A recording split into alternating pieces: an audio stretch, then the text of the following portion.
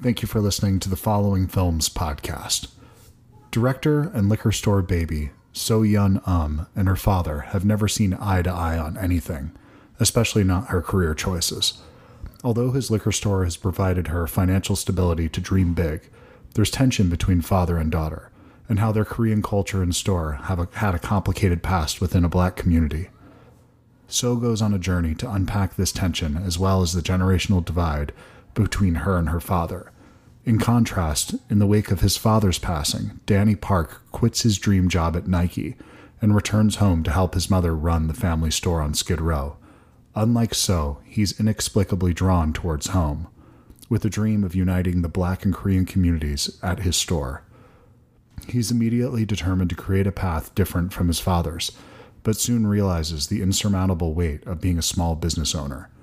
Liquor Store Dreams is a portrait of two second-generation Korean Americans trying to create their own future by honoring their parents' past through understanding and healing. Liquor Store Dreams is an incredible documentary. It's so personal, and it's one of the better documentaries I've seen in quite some time, and I definitely recommend you checking it out. It'll be screening in person at the Tribeca Film Festival on June 10th, 11th, and 12th. You can also see it virtually online. I'll put a link in the show notes for the show times and how you can see it. Hope you enjoyed the interview. Thanks.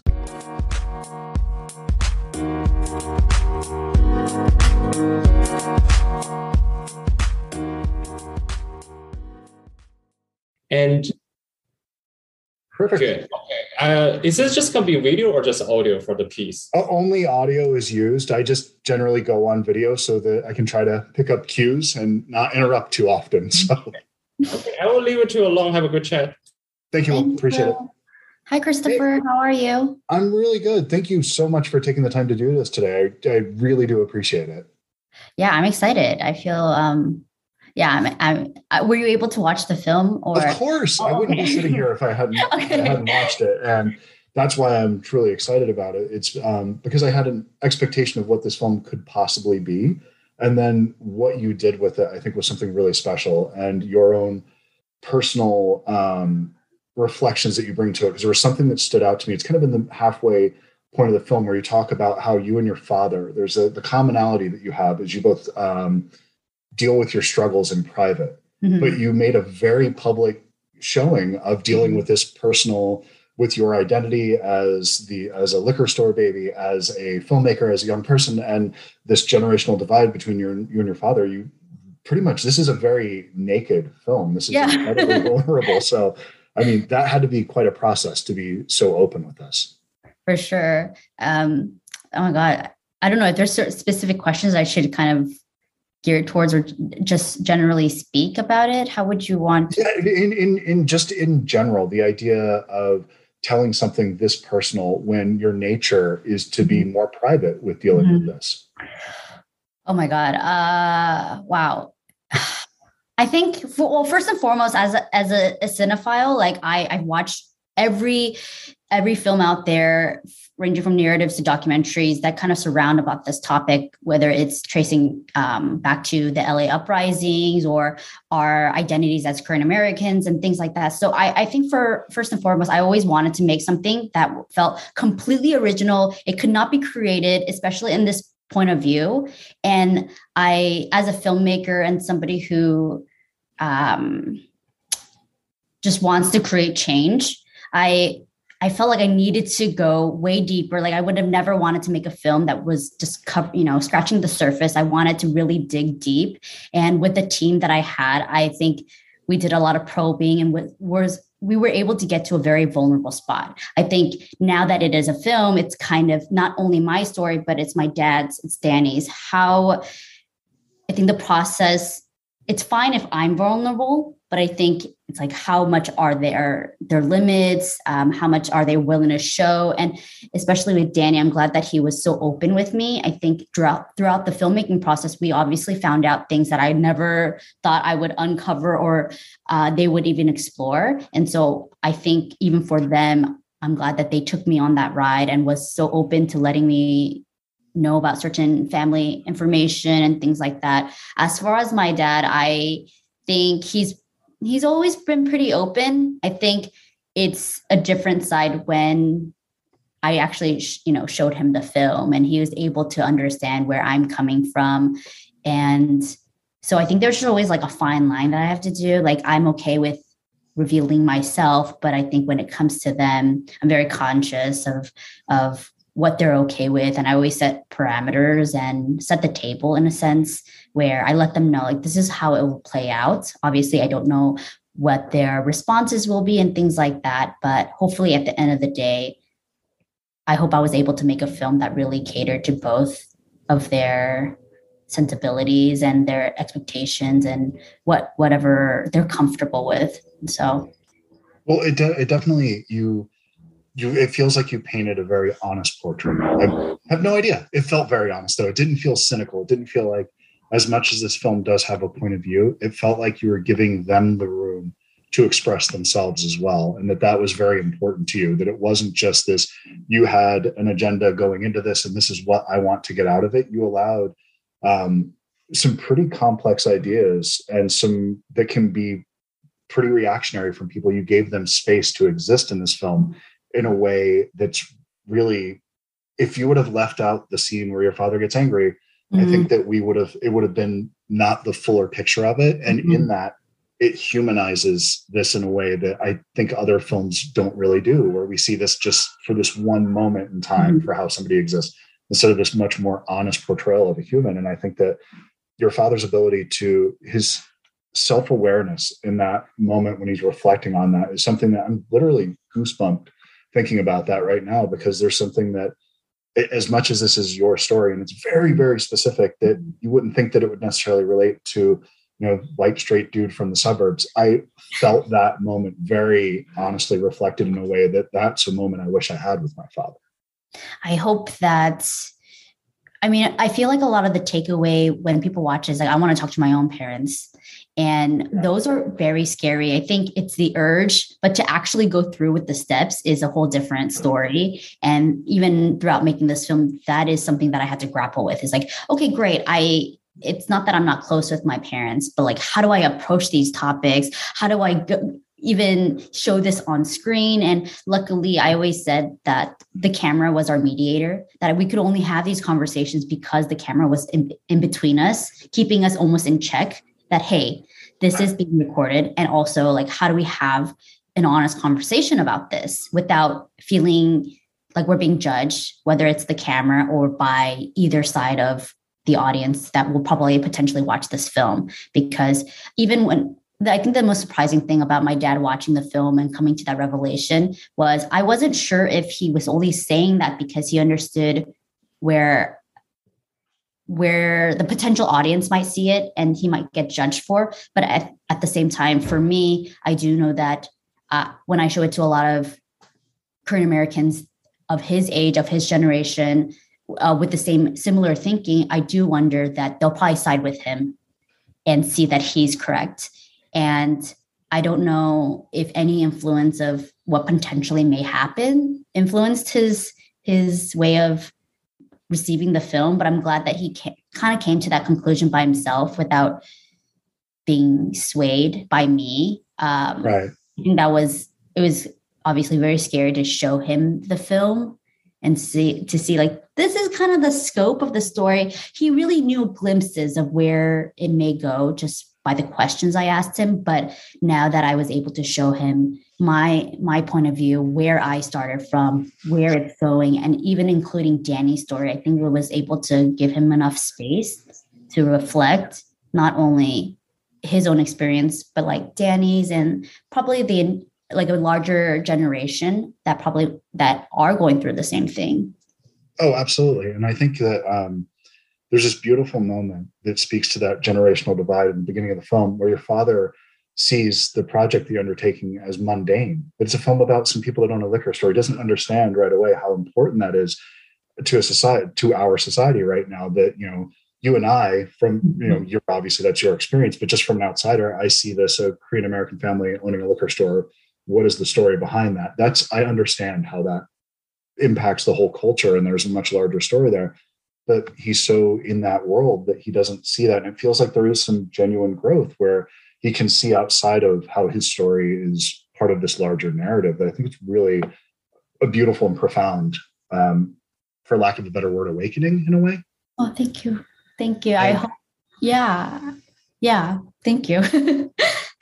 And do you think, has that been the perception that you've had, or reception that you've had rather, from when you are showing this to that older generation? Do you think that they're able to see that uncomfortable mirror, but because it's so honest, that, there's things in me when I see them reflected on film that I'm uncomfortable with, something like when I watch Midsummer, there's elements of myself where I tell myself that I'm a good guy, but like I look at some of the motivations I had in my early 20s, they weren't all pure, they weren't all good, and it's a very uncomfortable thing. I'm wondering if that was a similar thing when they would see that.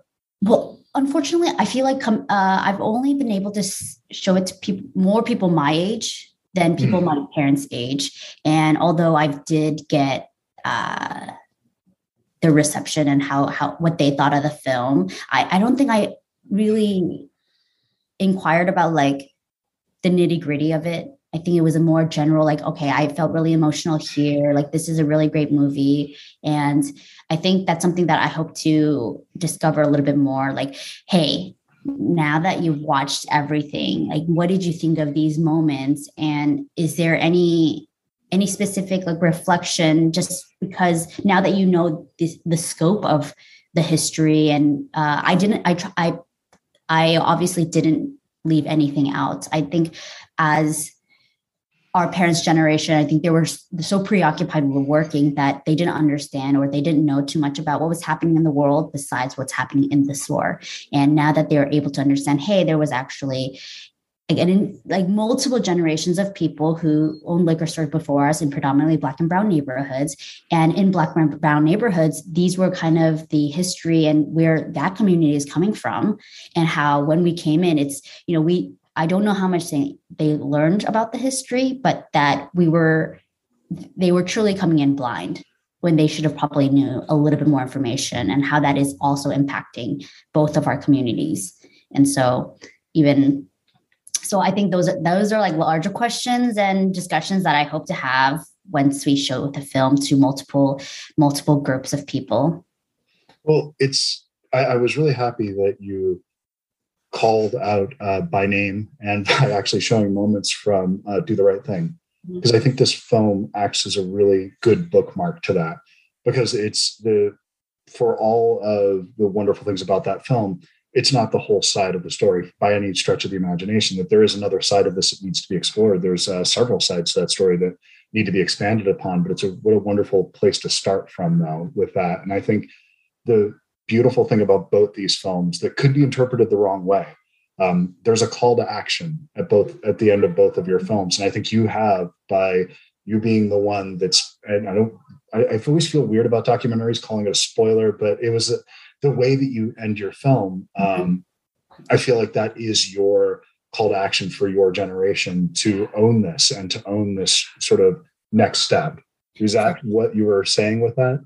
For sure. Yeah. I think there's so many things to come to terms with when it comes to our identity, whether it's history and things like that. And I feel like in this day and age, I feel like so many things it just innately get politicized for no reason. And I think just the nature of this film, because it ties into the quote unquote Black and Korean conflict, or the 92 LA uprisings, or kind of police brutality, I think because so many of these topics they are controversial, that people could take the film the wrong way. But I do know that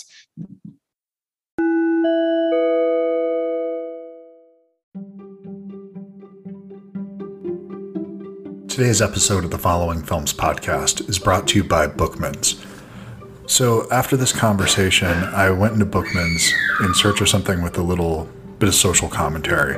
But whenever I'm looking for something a little bit headier like that, I tend to lean more towards satire, something with a tongue firmly implanted in its cheek. Makes the medicine go down a little bit easier.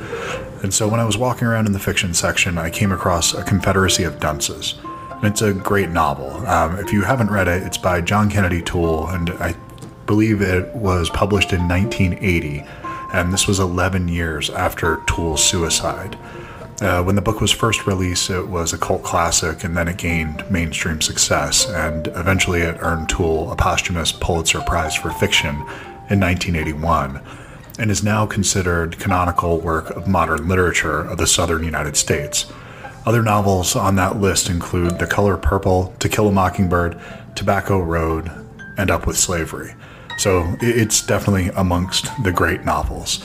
The title refers to an epigram from John Swift's essay Thoughts on Various Subjects, Moral and Diverting. It goes like this: when a true genius appears in the world, you may know him by this sign, that the dunces are all in confederacy against him. The book's protagonist, Ignatius J. Riley, is an educated but lazy 30-year-old man living with his mother in the uptown neighborhood of the early 1960s New Orleans, who in his quest for employment has various adventures with the colorful French Quarter characters.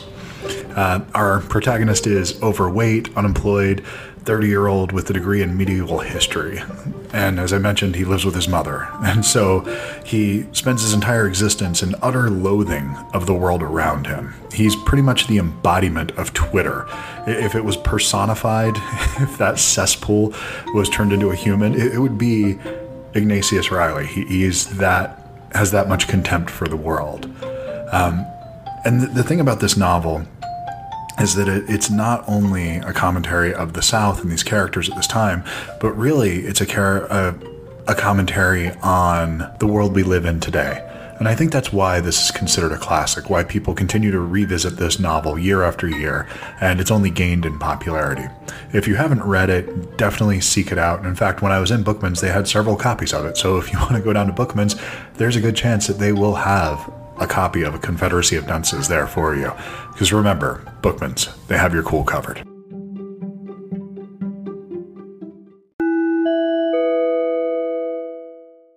I think they have to obviously watch it first, because I tried to provide and make it with so much empathy that we cannot see things as black and white as I used to see them. I think it was always this mindset of, oh, I'm right, you're wrong. It's my way, the highway. Like, this is how life is. And I think throughout the journey of making this film, and even I hope when people watch it, that they'll be able to understand there's actually multiple sides, very complex. There's a lot of dynamics, but these are the actions that I want to take going forward, because we should obviously not live in shame. One person's action should not reflect all of us, but at the same time, we have to own it. We have to understand it. And what are we going to do with this information? Well, I think there's something that, the suffering in silence is never going to be the answer. Mm-hmm. Your father has this idea that this is just going to keep repeating itself. Mm-hmm. And I think that part of that connection is that because we're not talking about it, if we don't just shine a light on this and bring it to the forefront and think about it, no matter what you feel that your role is to play in it, it's just something that we all need to be engaged with constantly, because yeah, you're right. If we do nothing, it'll stay the same. But at the very least, if we talk about it, maybe those are the first steps. I don't know if that's the answer or not, but it feels like the right place to go. Yeah, I hope that people will be able to engage in these conversations just because they are held privately. A lot of the conversations I've had with my dad and my parents are, I think I purposely wanted to film them because these are primarily the conversations that we'll never see on screen. And I know it feels very scary, and people might say it's really brave. I don't know if it's brave. I just know that I just wanted an honest reflection of what we actually go through and think about. And so, yeah, I'm excited for different topics and conversations to come up. I feel like there's so many deeper discussions to be had about this. Oh, yeah, that's one of the many things that I've missed in the last couple of years is going to a screening, going to a film festival, and you walk out into the lobby and the conversations that naturally just happen, and you overhear somebody, and complete stranger, and you just start talking to each other and those things. And I can imagine that the conversations that'll happen after this film are going to be incredible, that this is going to be something, this will be a catalyst for people to talk about something that we ignore all the time. And I'm couldn't be more excited that this is going to play at Tribeca, because you're going to be on this huge stage in front of people that might not have ever heard this story. And I think that that's really important, for lack of a better word, because I think important can sound like homework. This is not a homework film. Yeah. This is a culturally important film, but I think it's something that it's deeply entertaining. Also, it's a great little film you've made. Thank you. I think because I watched so many movies, I basically wanted to make my favorite movie. And no joke, I think people don't realize that being a filmmaker, you have to watch your film like 100 times just throughout the process. And luckily I made something so fun that I felt still entertained after watching like 100 times. And I think first and foremost is like, how do I make a fun movie? How do I make it relevant and really important? And a film that I know that I probably won't see in the near future in this point of view. So I'm really excited for people to watch it and laugh and cry and have fun. So I'm really thankful to Tribeca for believing in us and really providing the space to show it multiple times. I was like, wow, 3 screenings, that's a lot. So yeah. That's fantastic. And I know this is going to be something that has a life after that, because it's a story that needs to be told. And I'm definitely looking forward to whatever's coming down the pike next, because you had a great film with this one. So I'm hoping there's another one coming, because I'm a greedy consumer and I want more. Oh, yeah. Things are churning. It's funny because I actually initially thought I would be making a narrative before I made a documentary. Mm-hmm. And then I realized I'm actually just better at documentaries because I love talking to real people, but I also do know narrative is something I want to go back to. And yeah, I'm really excited for what that narrative process could be like, just because nothing really competes with real life. I think real life is so much more fun, so much more unpredictable. And obviously it's real. So it really hits closer to home. But so now I'm like really going back to the drawing board and thinking, wow, I made such a great film. How do I one up myself in a sense? Good. With the narrative. And that's something that that's a lot of homework for me that I'll think about. Well, don't set your bar too high. Allow yourself to enjoy the moment that you're in right now, because you need to appreciate it and enjoy it, because you did something really special here. And I'm just looking forward to whatever you got next. So thank you so much for taking the time to do this. Yeah. Thank you, Christopher. This was great. Excellent. Well, and best of luck with the film, and hopefully I'll get to talk to you sometime soon. Sounds great. Thank you so much. Take care. Bye-bye. Thank you, Chris. Thank you, Will.